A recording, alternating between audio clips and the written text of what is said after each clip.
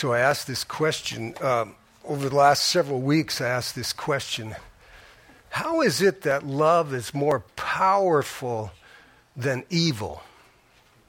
How is it that love is more powerful than evil? In our lives now, it seems like we're always kind of nervous. What's going to happen next? And we're just kind of going, man, who can we trust? And it seems like that evil is just getting so strong. But how is it that love is more powerful than evil? How can that be? Anybody have an idea? Yes. Because God is behind love. She said, because God is behind love. There we go. Yes, Carol. The Holy Spirit within us gives us joy. Okay. Joy, that doesn't make sense. It's the Holy Spirit, the power of God in us. Yeah, Roger. There's only one source of love. There is only one source of love. True love comes from God. Yes. Because light wins over the darkness. He said, I am the light of the world, didn't he? Yes. Those who follow me will not walk in darkness, but will have the light of life. Yes. God conquered evil. God conquered evil. Amen. Do I hear an amen? Amen. Wow. You bet.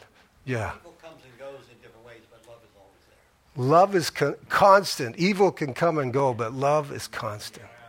Yes, Joy. When you love someone, you don't have to be paid. You don't have to be you don't have to make a check in your on every page, because it's all about love. Okay. Giving. Okay. Love is giving. She says it's not about being paid. Okay. Jesus loved us. Because Jesus loved us first. And so we really, if you've believed on the Lord as your Savior, your response, you don't have one response, and that's to love Him back. And so the question is, how do we do that? Well, the only way to really do that is through the power of His Spirit. The only way. And most of us in this room, we've tried to live this Christian faith in our own strength. And while yet we're hanging on to some sin in our back pocket, thinking, He won't care about that because I need that to get along with. And we're missing His power because we're not fully surrendered to Him. And it's a scary thing when you think about it. You might think, if I give everything that I am to the Lord, He might send me to Africa or something like that. He might do something really strange. How can I trust Him? And it's like, what? What kind of reasoning is that? How can you trust the one that saved your soul? And He proved it by going to the cross. So here we are in that kind of how-to thing. How to know the power of love. So in 1 John, so here's just a couple of our scriptures. 1 John chapter 4. Look at that one with me. And then we're going to go to the famous passage of the resurrection. But 1 John chapter 4.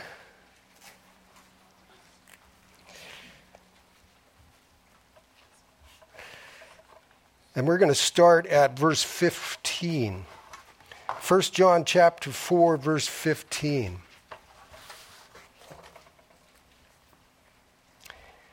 Whoever confesses that Jesus is the Son of God, God abides in him.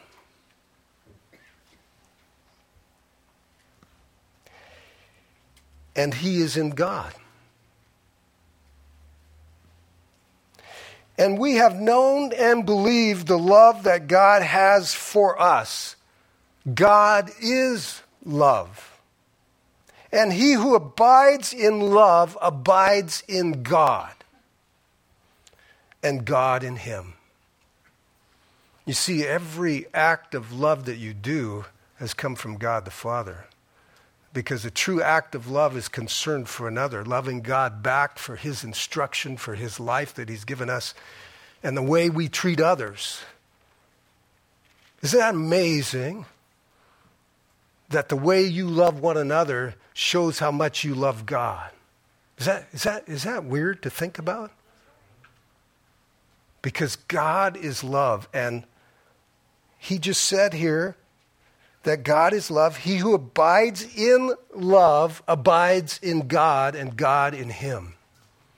So we get a glimpse every time you do something good for somebody else. You love somebody else, you sacrifice for somebody else. God is so pleased because that's his spirit. That's who God is. That's who he is. The power of love, the power of God was demonstrated at the cross. The most powerful love that anyone could ever do is to die for another. And Christ died on the cross so that our sins could be forgiven, because you can't come to God with any sin. Your sin, you have to be perfectly pure, and only Jesus, only by believing in Jesus can your sin be totally erased. As far as the east is from the west, there's the east, there's the west. He remembers our sin no more. It's gone. You don't have to think about, worry about it. You don't have to beat yourself up about it, because he says that he has forgiven you by believing in Jesus. Now, confessing when things happen, that's a relationship thing. You need to confess when you mess up. Confess when you aren't doing things God's way. Confess when you go into sin again. You go into fear and you go into anxiety and all those things that are not of God. He said, bring those to me. Confess those things. So, God is love, the power of God. So we're going to look at 3 examples of the power of God's love. The first example is in Christ's life. So Peter will record that he went about doing good and healing all who were oppressed by the devil. You see, sin was not of the devil. Sin was when Adam and Eve, when we as people chose to do not God's way, but the deceiver's way, that somehow it was going to be better to go the deceiver's way. Every single day, you and I are presented with that why in the road. Do I do it the deceiver's way? It looks easier. Or do I do it God's way? Every single day, we go back to the garden. Is that weird? We go back there to that place. And we find there's power in following after God. So Jesus proved his power by teaching people about the kingdom of God. He said the kingdom of God is at hand. And you know what he said? He said, repent. Repent and believe in the kingdom of God. In all that is good, honorable and right. And this God that so loves the world and he created all things. So he went about doing good, teaching, and he healed all who were oppressed by the devil, all who were overcome with sin. And he said, I have overcome the world. And he says, those who believe in Jesus Christ, they too have overcome the world. If you have believed on the Lord Jesus as your Savior, you have the power to overcome anything. And you know, the weirdest thing is, the hardest person to overcome is the old person inside that says, woe is me, I'm no good, and I'm believing that junk. That's a lie. It's a lie. God loves you, and he has a great plan for your life. He has a life plan designed by the Holy Spirit of God. And when you and I get closer and closer to him, we get to experience joy beyond reason. He said, in my presence is fullness of joy. And the more we leave behind the old ways of doing life and embrace the new way, and we get to experience that love is more powerful than hate. Love is more powerful than anger. Love is more powerful than fear. He overcame that for us. So he lived that life, proved that life. He spoke that life. So Jesus displayed the power of love in his life. You and I are right there right now, proving the power of God, the power of love in our lives right now. The people around us are watching. If you've confessed Jesus as Lord in your life, people are watching to see the proof. What is the proof? And he's given you the Holy Spirit that you can live this new life designed by God himself in power to love others. So, love in his life. And then Jesus showed his power of love in his death. And he said from the cross, Father, forgive them. They don't know what they're doing. Is that beautiful? How does that overcome hate and evil? Oh my goodness. Paul will record, don't be overcome by evil, but overcome evil with good. There's something in love, because it is God that is more powerful than evil, that you can overcome. It's the only way for you to overcome evil. Most of us grew up going, no, if I just get a bigger gun, I can tell them. If I just go up to the bully and let him have it, he won't bother me anymore. We were taught that. Most of us by our dads going, no, don't take that, son. You need to, here, I'll teach you to give him a left hook. That's not the teaching of God. But somehow we have to retrain our minds in the Holy Spirit that love is way more powerful than a left hook. Amen. Somehow, but it's worked for us, right? The left hook has worked for us all these years. Now they respect me, by golly, Just let them have it. There's a different way. How could one hanging on a cross who claimed to be God the Son overcome the world? How does that love overcome the world? Love affects people no other way. No, it's like taking the legs out from somebody when they hate you and you love them instead. Jesus said, love your enemies. It's like, what? No, that's the kingdom of God. But you can't do that in your own strength. You can't do that going, I'm going to just be a better Christian. I'm going to make a list and I'm going to do my devotions and I'm going to pray and I'm going to crawl on my knees and it's filled with the Holy Spirit.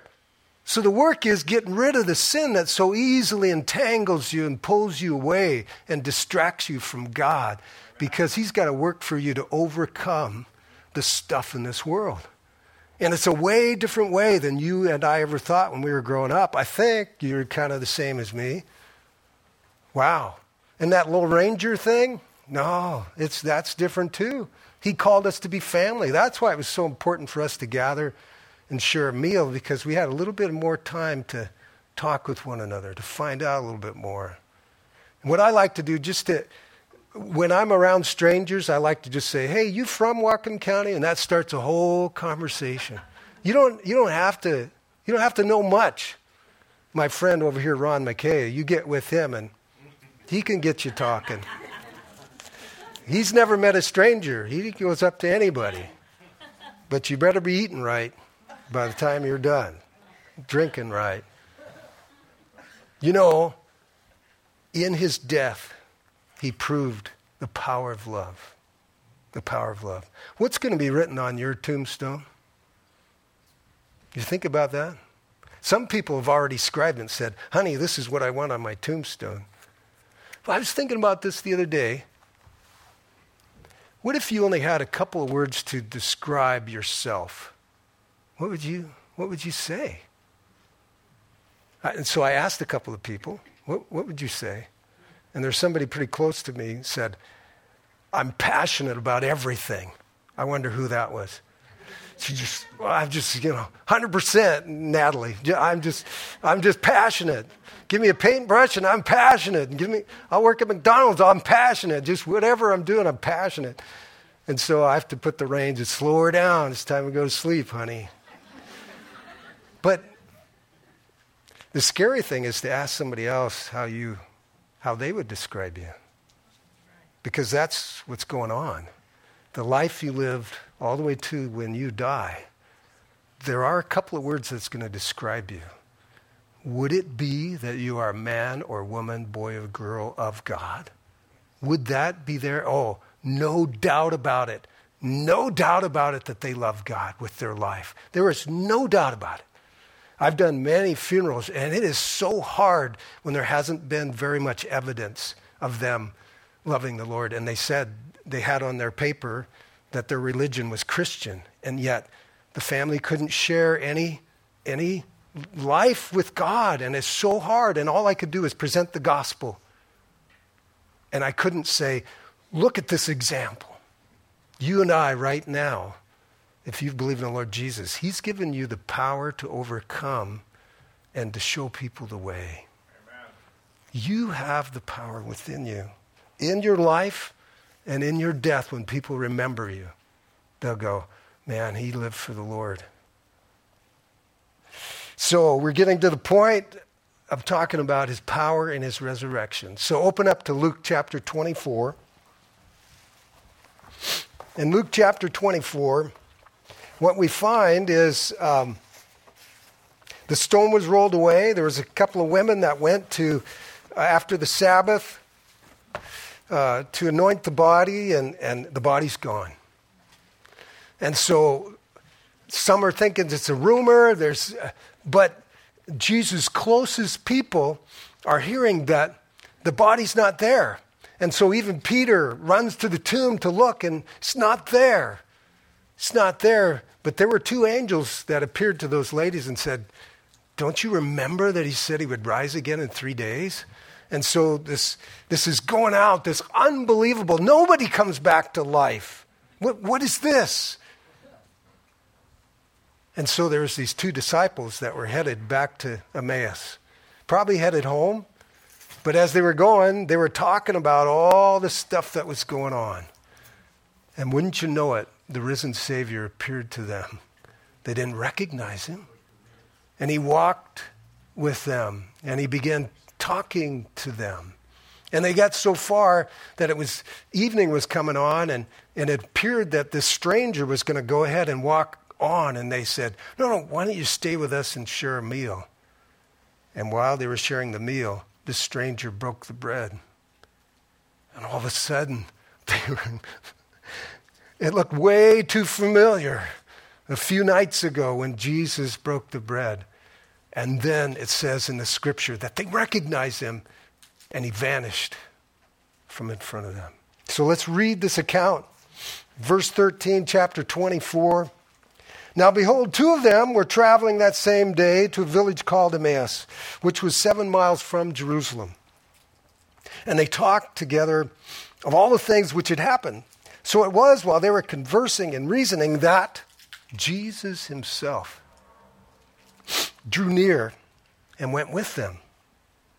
But their eyes were restrained from recognizing him. And he said to them, what kind of conversation is this that you have with one another as you walk and are sad? Then one of those named Cleophas answered and said to him, are you the only stranger in Jerusalem? And have you not known the things which have happened in these days? And he said to them, what things? So they said to him, the things concerning Jesus of Nazareth, who was prophet, mighty in deed and word before God and all the people, and how the chief priests and the rulers delivered him to be condemned to death and crucified him. Let me just stop there for a minute. You know, I was realizing the other day when I was reading through this, going, the weight of the words that they were sharing right there, the weight of the words they were sharing, that they had been following Jesus for at least 3 years, and the momentum and everything about who he was, and everything was growing, and the kingdom of God was at hand, and came crashing down. If this was a mere man, it looked like this is over. Just the weight of that, and to think of all ways to go, crucifixion. Hanging for hours on a cross after being beaten, hanging for hours until you can't push up and draw your breath anymore. So when they were saying this, it was like, I wonder if they said it through quivering lips. I wonder if they were devastated. And he was crucified. Crucified. And they said in verse 21, but we were hoping that it was he who was going to redeem Israel. Indeed, besides all these things, today is the 3rd day since these things happened. Yes, and here's the weird thing. Certain women of our company who arrived at the tomb early astonished us when they did not find his body, and they came saying that they had seen a vision of angels who said he was alive. Wow. And certain of those who went to the tomb and found it just as the women had said, but him they did not see. So here's the stranger. And he said to them, O foolish ones. Wow, what a way to respond after they just shared that tragic ordeal. And he says, you foolish ones. You know, I was thinking about my life, and I do believe that a lot of my Christian life I lived in my own strength. I'm not filled with the Holy Spirit, but just doing the church thing, putting the white shirt on and, you know, making sure my family's all at church and just doing the church thing. Foolish. I mean, missed the mark. I mean, I got it. I was saved. I understood it. But doing the outward sign, but the inside was not. I was still living my own way, my own comforts, you know. This makes me comfortable. You know, and so when I'd come to church, if somebody took my place over here, oh, now what do? I don't know. That's my place. That's where I get holy and everything. That's where I sit. Now what am I going to do? Oh, no, I think I'll go home. Somebody took my chair. You know, who was I thinking about? Nah, just saying. It wasn't quite that bad, but, you know, I think that I could say, oh, foolish ones to me. And look what he says. He says, oh, foolish ones. He goes on to say, slow of heart to believe in all the prophets, what all the prophets have spoken. Ought not the Christ to have suffered these things to enter into his glory? Let me just pause here for a moment and go to a passage in Isaiah chapter 53, and that there are certain groups of people that don't like chapter 53 in Isaiah, which prophesies about the suffering servant. Isaiah chapter 53, verse 4. Surely he has borne our griefs and carried our sorrows, and yet we esteemed him stricken, smitten of God, and afflicted. But he was pierced through for our transgressions. He was bruised for our iniquities. And our chastisement, the chastisement for us, for our peace was upon him. And by his wounds, or by his stripes, we are healed. We all like sheep have gone astray. We've each turned to our own way. The Lord has laid the iniquity of us all on him. The Bible says we've all turned our own way. He was oppressed and he was afflicted, yet he did not open his mouth. He was led as a lamb to the slaughter, and a sheep before its shears is silent, so he opened not his mouth. For you and for me he kept silent. He was the only one that could take the punishment for our sins. That's why we drop to our knees when we really understand the love, the power of the love of God. He had to demonstrate how horrible that was in order for us to understand the depth of God's love for you and for me. We've got nothing to complain about. You know what I mean? Amen. Not a thing to complain about. Nothing. When we do that is sin. We don't understand the sovereignty of God and how much he loves us. You know what tempting God is not believing that he cares for you. That's tempting God, is not believing that he cares for you. And maybe you're thinking today, but all this stuff is going on in my life. Where is God? Don't doubt his love for you. He has great plans for you to live out this love. The power of love is what the victory is won in.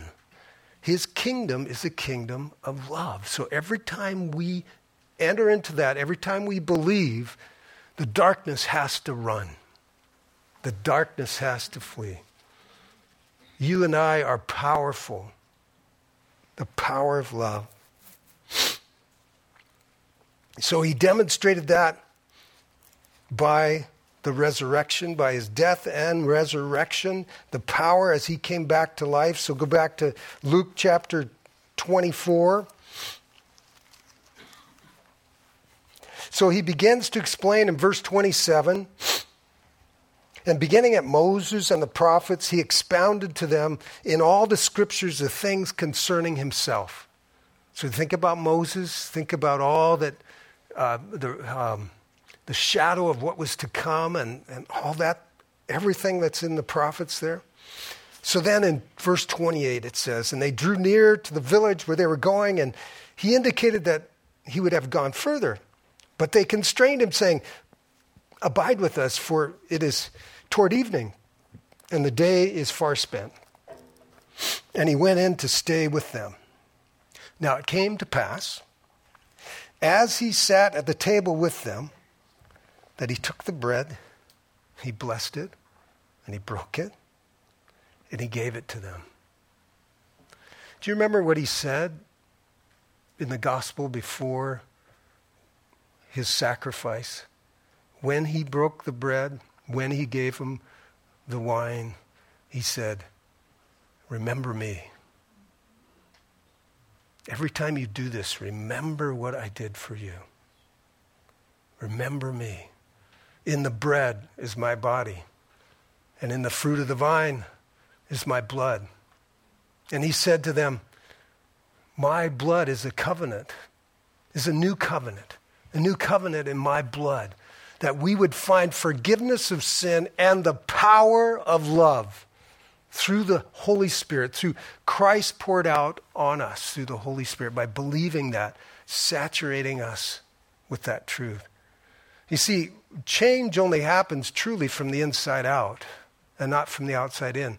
You know, there are so many times that I think we like to dress up at different times, at least kids, you like to dress up like a cowboy or dress up like, and you start talking that twang thing, and you're getting into the part, and wow, I feel like a real cowboy, or climbed up on the horse, and many of you know that I grew up with a horse, and so I don't know if you remember Zorro, but there was one time when it was twilight, I put a cape on and I went riding my horse, and I was in the moment, right? Didn't have a sword, praise God. But isn't that weird that we think if I just put on a doctor's coat, I can speak with authority, but I'm not really a doctor. If I can just get dressed up, if I put on a shirt and tie and a coat, I can speak with authority, or you know what I mean? But true change comes from the inside out, and only God can do that. Amen. And you and I know, if you haven't stepped through that yet to be completely surrendered to Him, you have no idea of the power and the joy that's available and just waiting for you. But you're afraid. You're afraid for whatever reason. Maybe you've been hurt, maybe whatever. But God loves you, and He has a bigger plan going on that you could possibly imagine. Now, the world might think, boy, that just doesn't make sense. The crucifixion didn't make sense, and yet He rose again, amen. He rose again.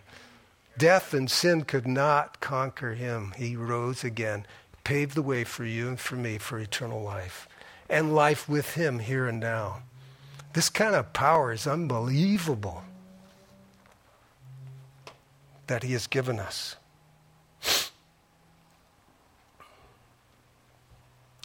So, it says that He broke the bread and He gave it to them. And verse 31, it says, then their eyes were opened,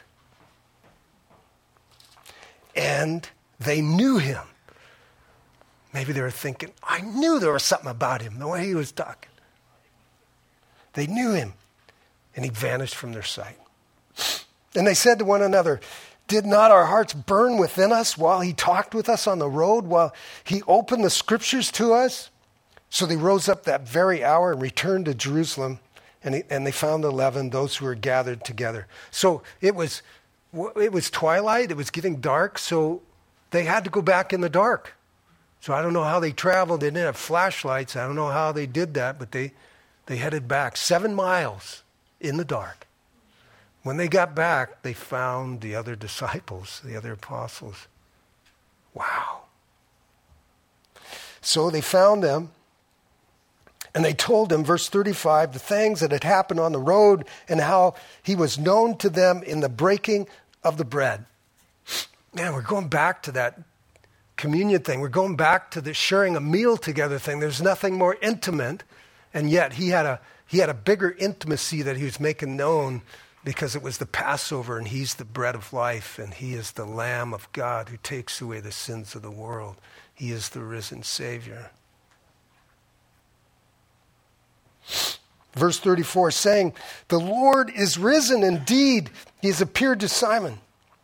They told him about the things that had happened on the road and how he was known to them in the breaking of bread. Verse 36. Now, as they said these things, Jesus himself stood in their midst. So they're talking about him. He was eavesdropping on them. And all of a sudden, he is there. The door didn't open. He was there.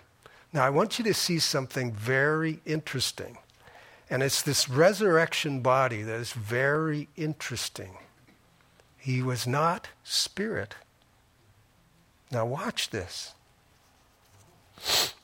But they were, Now, Jesus stood in the midst of them, and he said to them, "Peace be to you." Maybe he noticed that they were scared. Well, settle down. And then this is what he says. It says in verse 37, they were terrified and frightened, supposing they had seen a spirit. Now watch what Jesus says.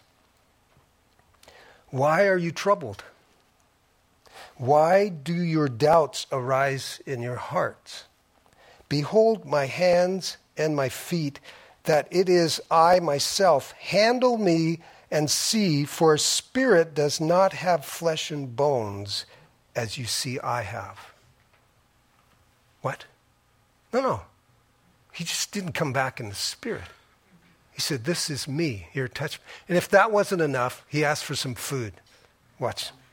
Then he said to them to this, and maybe they were all sitting there with their mouths hanging open going, I wonder if anybody really went to him and touched him. Well, he did say that to Thomas. Now, I don't know if Thomas did that when he says, "Here, Thomas, put your finger." Maybe Thomas went, "I believe." Yeah, I don't know if he really did. But he said, "Handle me, touch me, see that it is real. I'm not spirit. This is flesh and bones." There's something about the resurrection of the body. It is not spirit. Do you know that you and I are given a resurrection body? That we're not just spirit. Amen. One day. I don't know how it all works. But apparently that's what Scripture's saying about our Lord and Savior. He is the first. He paved the way for you and for me to have life. But while they still did not believe, verse 41, for joy, so now they're coming out of their shock, for joy and marveled, he said to them, "You have any food here?" You know, if you go to my mom's house any time of the day, she's going to offer you food. Doesn't matter. There's something about that. But here's Jesus saying, I'm going to show you that I'm real. So I wonder, it says in verse 42, they gave him a piece of broiled fish and some honeycomb, and he took and ate in their presence. I wonder what... Here, give it to him. He sat there and ate. How long was that? So Jesus is eating. This is pretty good. Wow. Then he turned to them, and this is what he said. "These are the words which I spoke to you while I was still with you, that all things must be fulfilled which were written in the law of Moses and the prophets and the Psalms concerning me." And he opened their understanding that they might comprehend the Scriptures. I want to pause here for a moment.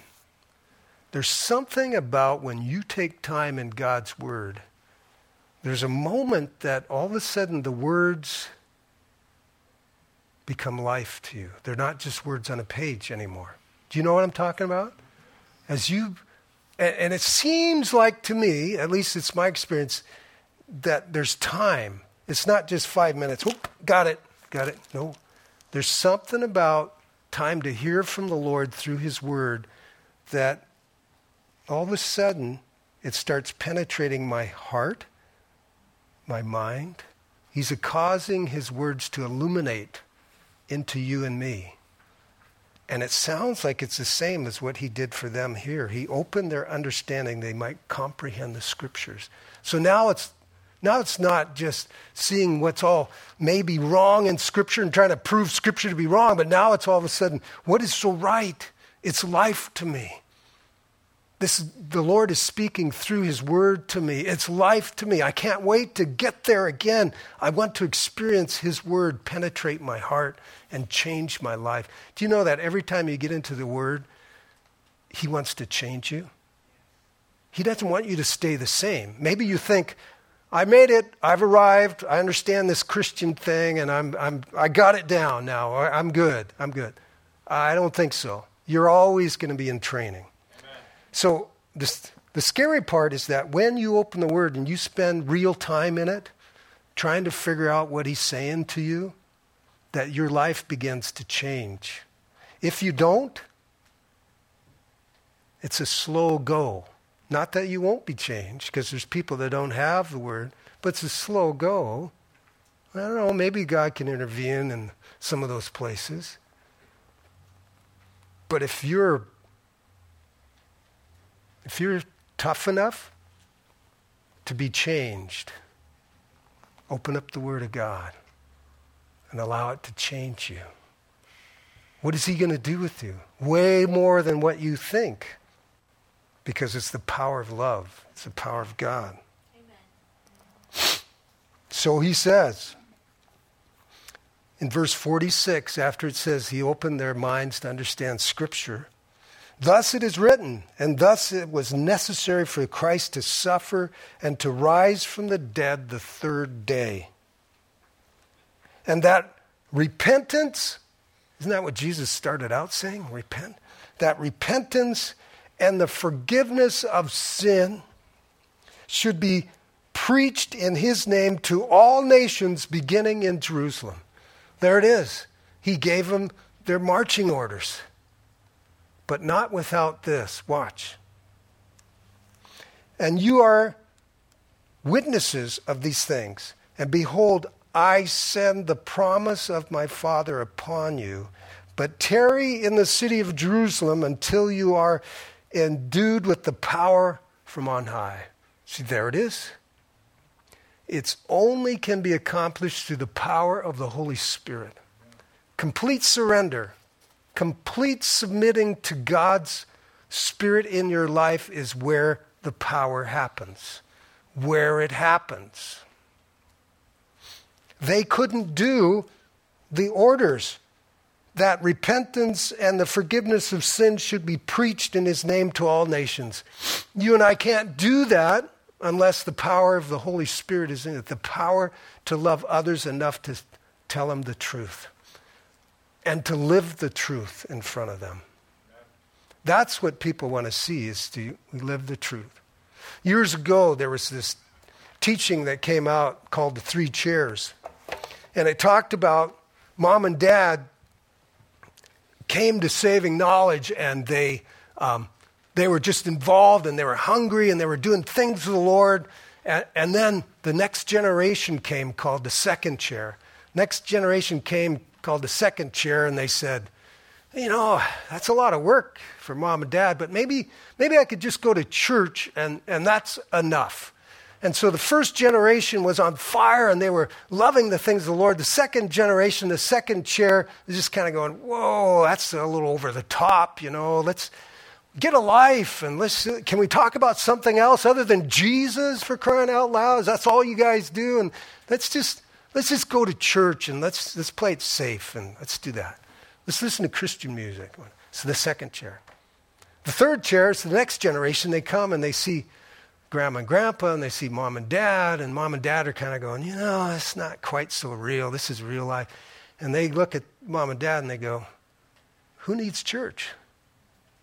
Well, you know, they're just looking the part. Who needs church? So the third chair then isn't going to church at all, and they've stepped away from God. Isn't that weird? But that teaching goes on over and over again, where there's a generation, and even in our service people, World War II, there was a generation of people, right? And this next generation is kind of like, whoa, let's take it easy. And then this next generation is, we don't need it. Weird. It's happening all the time. With us, it even happens inside of us every day. You either sit in the first chair and really submit to the Lord, or sit in the second chair and kick back, or sit in the third chair and don't even open your butt. You know, It's weird. So, here's what's happening. Here's the application for today. If you have your pencil and if you have a piece of paper, we're going to do a cross stick, just 4 letters, Lord. So just on the left part of your page, put L-O-R-D. Did I spell that right? L-O-R-D. Lord. On the left part of your page, Lord. And here's what I've come to realize, even this last week getting ready for this. The power of love that God has displayed for you and for me. So here's the power of God. The first thing that I realized under that L for Lord going this way is he promises to lead you. Okay, so another word might be direct you. This is what the Holy Spirit, if you've believed on the Lord Jesus, he's promised to lead you, to guide you. Okay?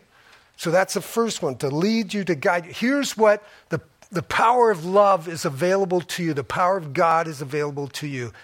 He wants to make, the God of the future wants to lead your life. And so he's offering that to you and to me. No matter where you are, he's offering to lead you in this new life that he's given you through Christ. He's offering to lead you. Oh, Lord, oh. He's given you the power to obey him. You see, before Christ, you couldn't obey him. You didn't have the strength. You didn't have the power because you were not born again. You did not believe in Jesus Christ with all of your heart. It was maybe you tipped your hat or whatever. Obey him. He's the Lord of your life. That's if you confess him as Lord of your life, you've entered into that true place where the power of love is. So obedience. Like even right now, if you've believed in the Lord Jesus and filled with the Holy Spirit, you can choose not to be offended by somebody that says something to you or somebody that does something to you. You have the power to not be offended. You didn't before, but that power is available to you and to me.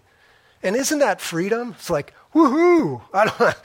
Water off a duck's back. I don't have to live in that. I don't have to, right? So Lord, leading, he offers the power to obey this new life, to obey him. The world thinks it's ridiculous that you believe in this invisible God that you can't see, but you believe that he created all things and that he wants to lead you and he wants you to follow him by obeying him. R, he wants to restore what's been lost in your life. He's going to restore. Over and over in the scriptures, you see how when people repented and they turned to him, he would restore them. It's like, okay, come on now. I got you all cleaned up. Let's go. But Jesus is that shepherd that says, follow me. That's that leading thing. He's not going to push you. He's going to gently lead you. Okay, so leading, obeying, he's restoring by forgiving you of your sin. Forgiving you of your sin. What does that look like? What is sin? What is sin?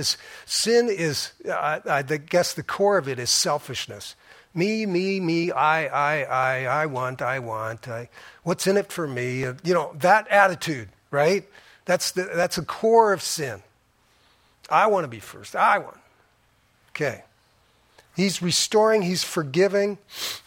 In Ephesians chapter 1, it says, in him we have redemption through his blood, the forgiveness of sins according to the riches of his grace. You see, when Jesus came and he said to the lame man, son, your sins are forgiven, the Pharisee said, wait a minute, only God can forgive sins. And Jesus is standing there going, well, what's easier for me to say? Your sins are forgiven, or stand up and walk? Isn't that beautiful? Your sins can only be forgiven by God. Amen. By believing in his love plan, his power of his love through Jesus Christ, him crucified, risen again. The resurrection power, the love of God. So, Lord, we get leading. He's given to us leading. He's giving to us obeying, the power to obey, the power of restoring, of this forgiveness, and then the power of deliverance. The power of deliverance. There's many in this room today that have been delivered from addictions. And they say, Jesus, save me. I was out at Lummi. I think I shared this about a month ago, and there was a guy who gave a ride to get some propane and stuff, and I could tell he was using it, and I even asked him, I said, so are you using? Yeah, and I said, you need to change your addiction to Jesus. And he said, you mean my addiction needs to be Jesus? I said, yes, there's freedom. Freedom in that addiction. So if there's any addiction you want, it's Jesus. Freedom. So what is John chapter 8? Here's what Jesus says in verse 32. You shall know the truth, and the truth shall make you free. When your sins are forgiven, you're free. You don't have to go back. You're free to live. Go on. Freedom. Breathe the free air. Come on. He says, therefore, if the Son makes you free, you are free indeed. You know, the Israelites, every single year, they celebrate the great deliverance as they celebrate the Passover. And the weird part about the Passover is that it's both powerful and it's loving, or love is power, because he demonstrated his power over Egypt by all those signs that he did. He took creation and he just said whatever he wanted, right? He did that thing. But he said to the Israelites, in order for you to be delivered, you must take a lamb, a perfect lamb, and you must slit its throat, and you must take its blood and put it over the doorposts of your house. And that way, when the death comes, it will pass over you. You and me, Jesus is the Passover lamb.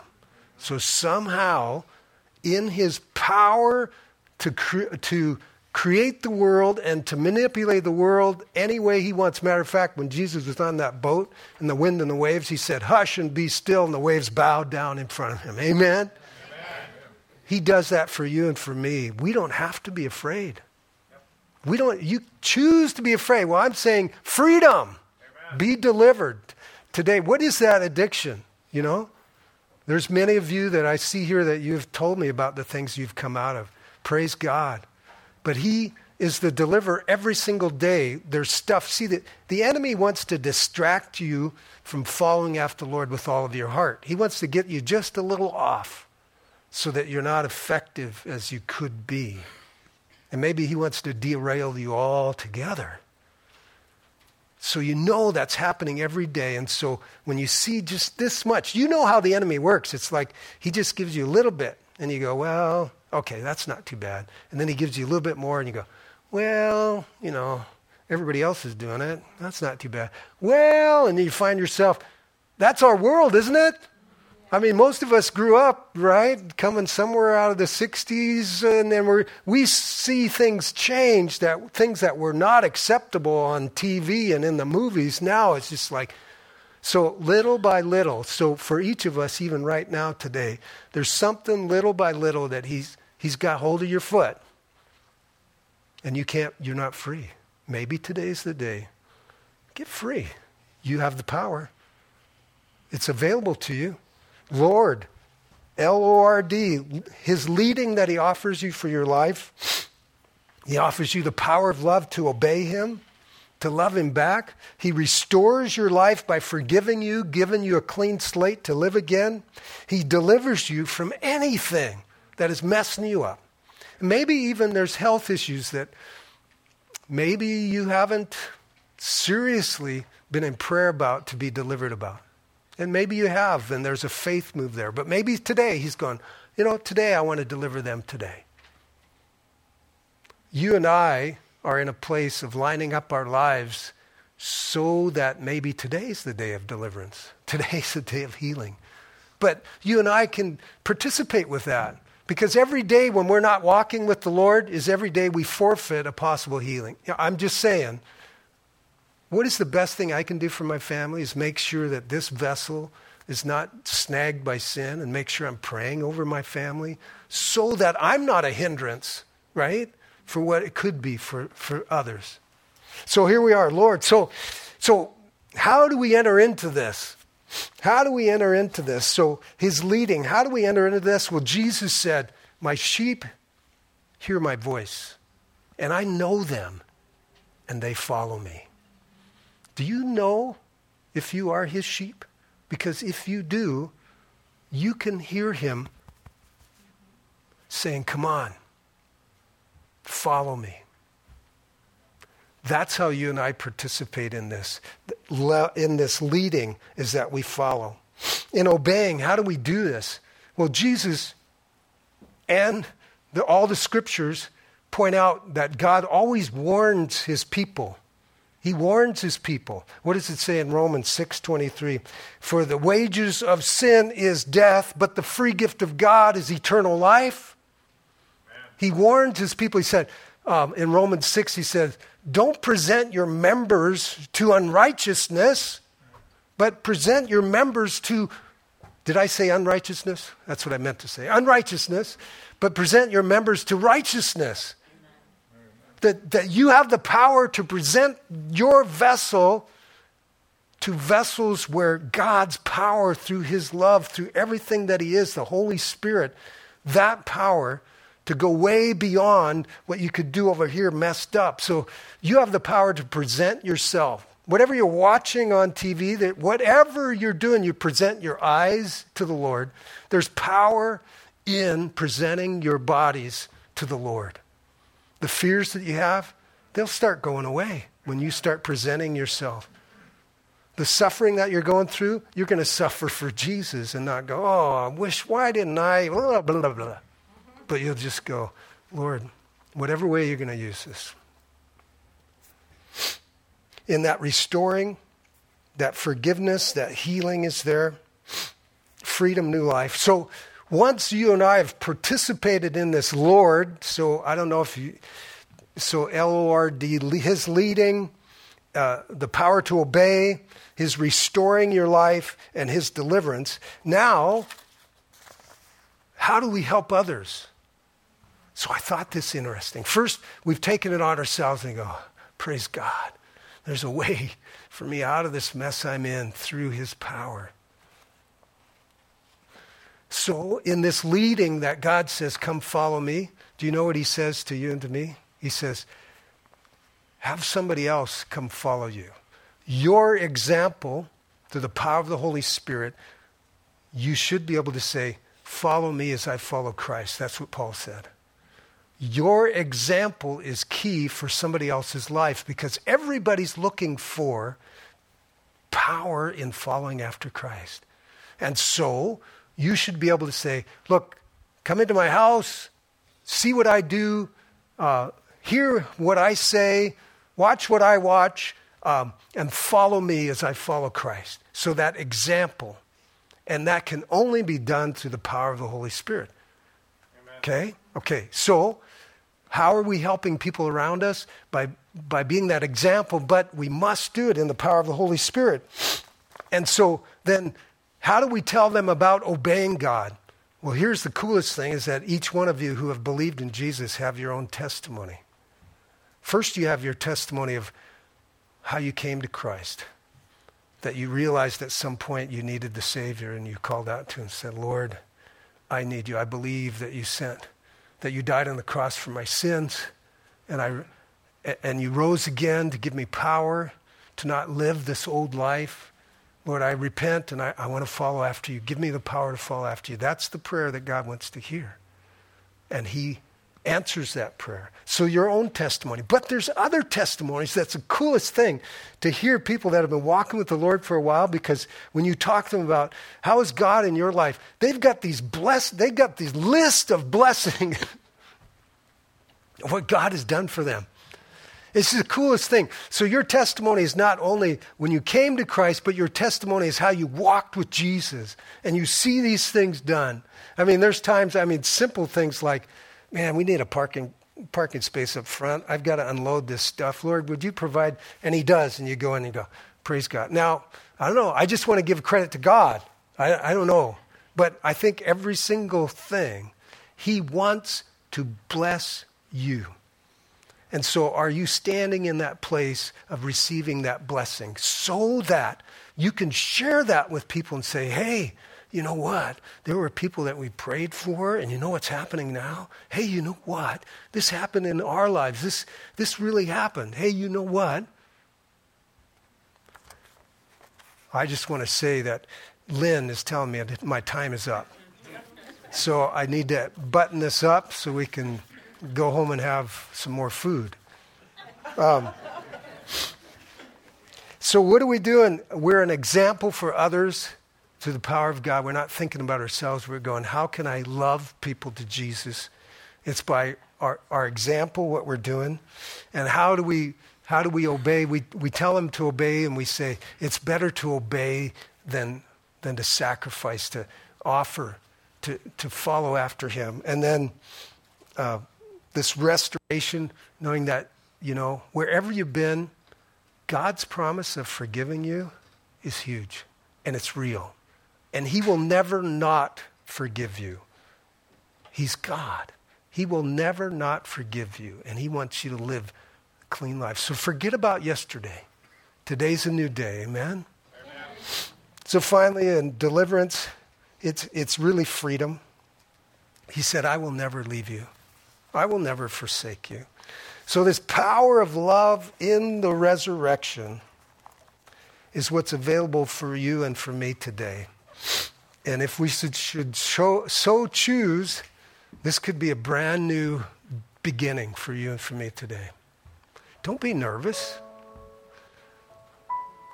He probably won't send you to Africa. But you know, he probably wants to love on you. He probably wants to show you compassion. Because when Moses said, Lord, I want to see your glory, he said, okay, this is me. I want you to hear me. This is what God and the Spirit said to Moses. Compassionate and merciful, slow to anger, and abounding in loving kindness and truth, forgiving their iniquity, transgressions, and sin. That's my glory. That's who I am. God is offering that power of his love for you and for me today. To receive it, to be filled up, and that it would pour out all over those around us. But only through the power of the Holy Spirit.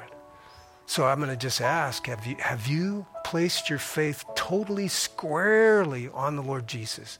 Have you committed your whole life to him?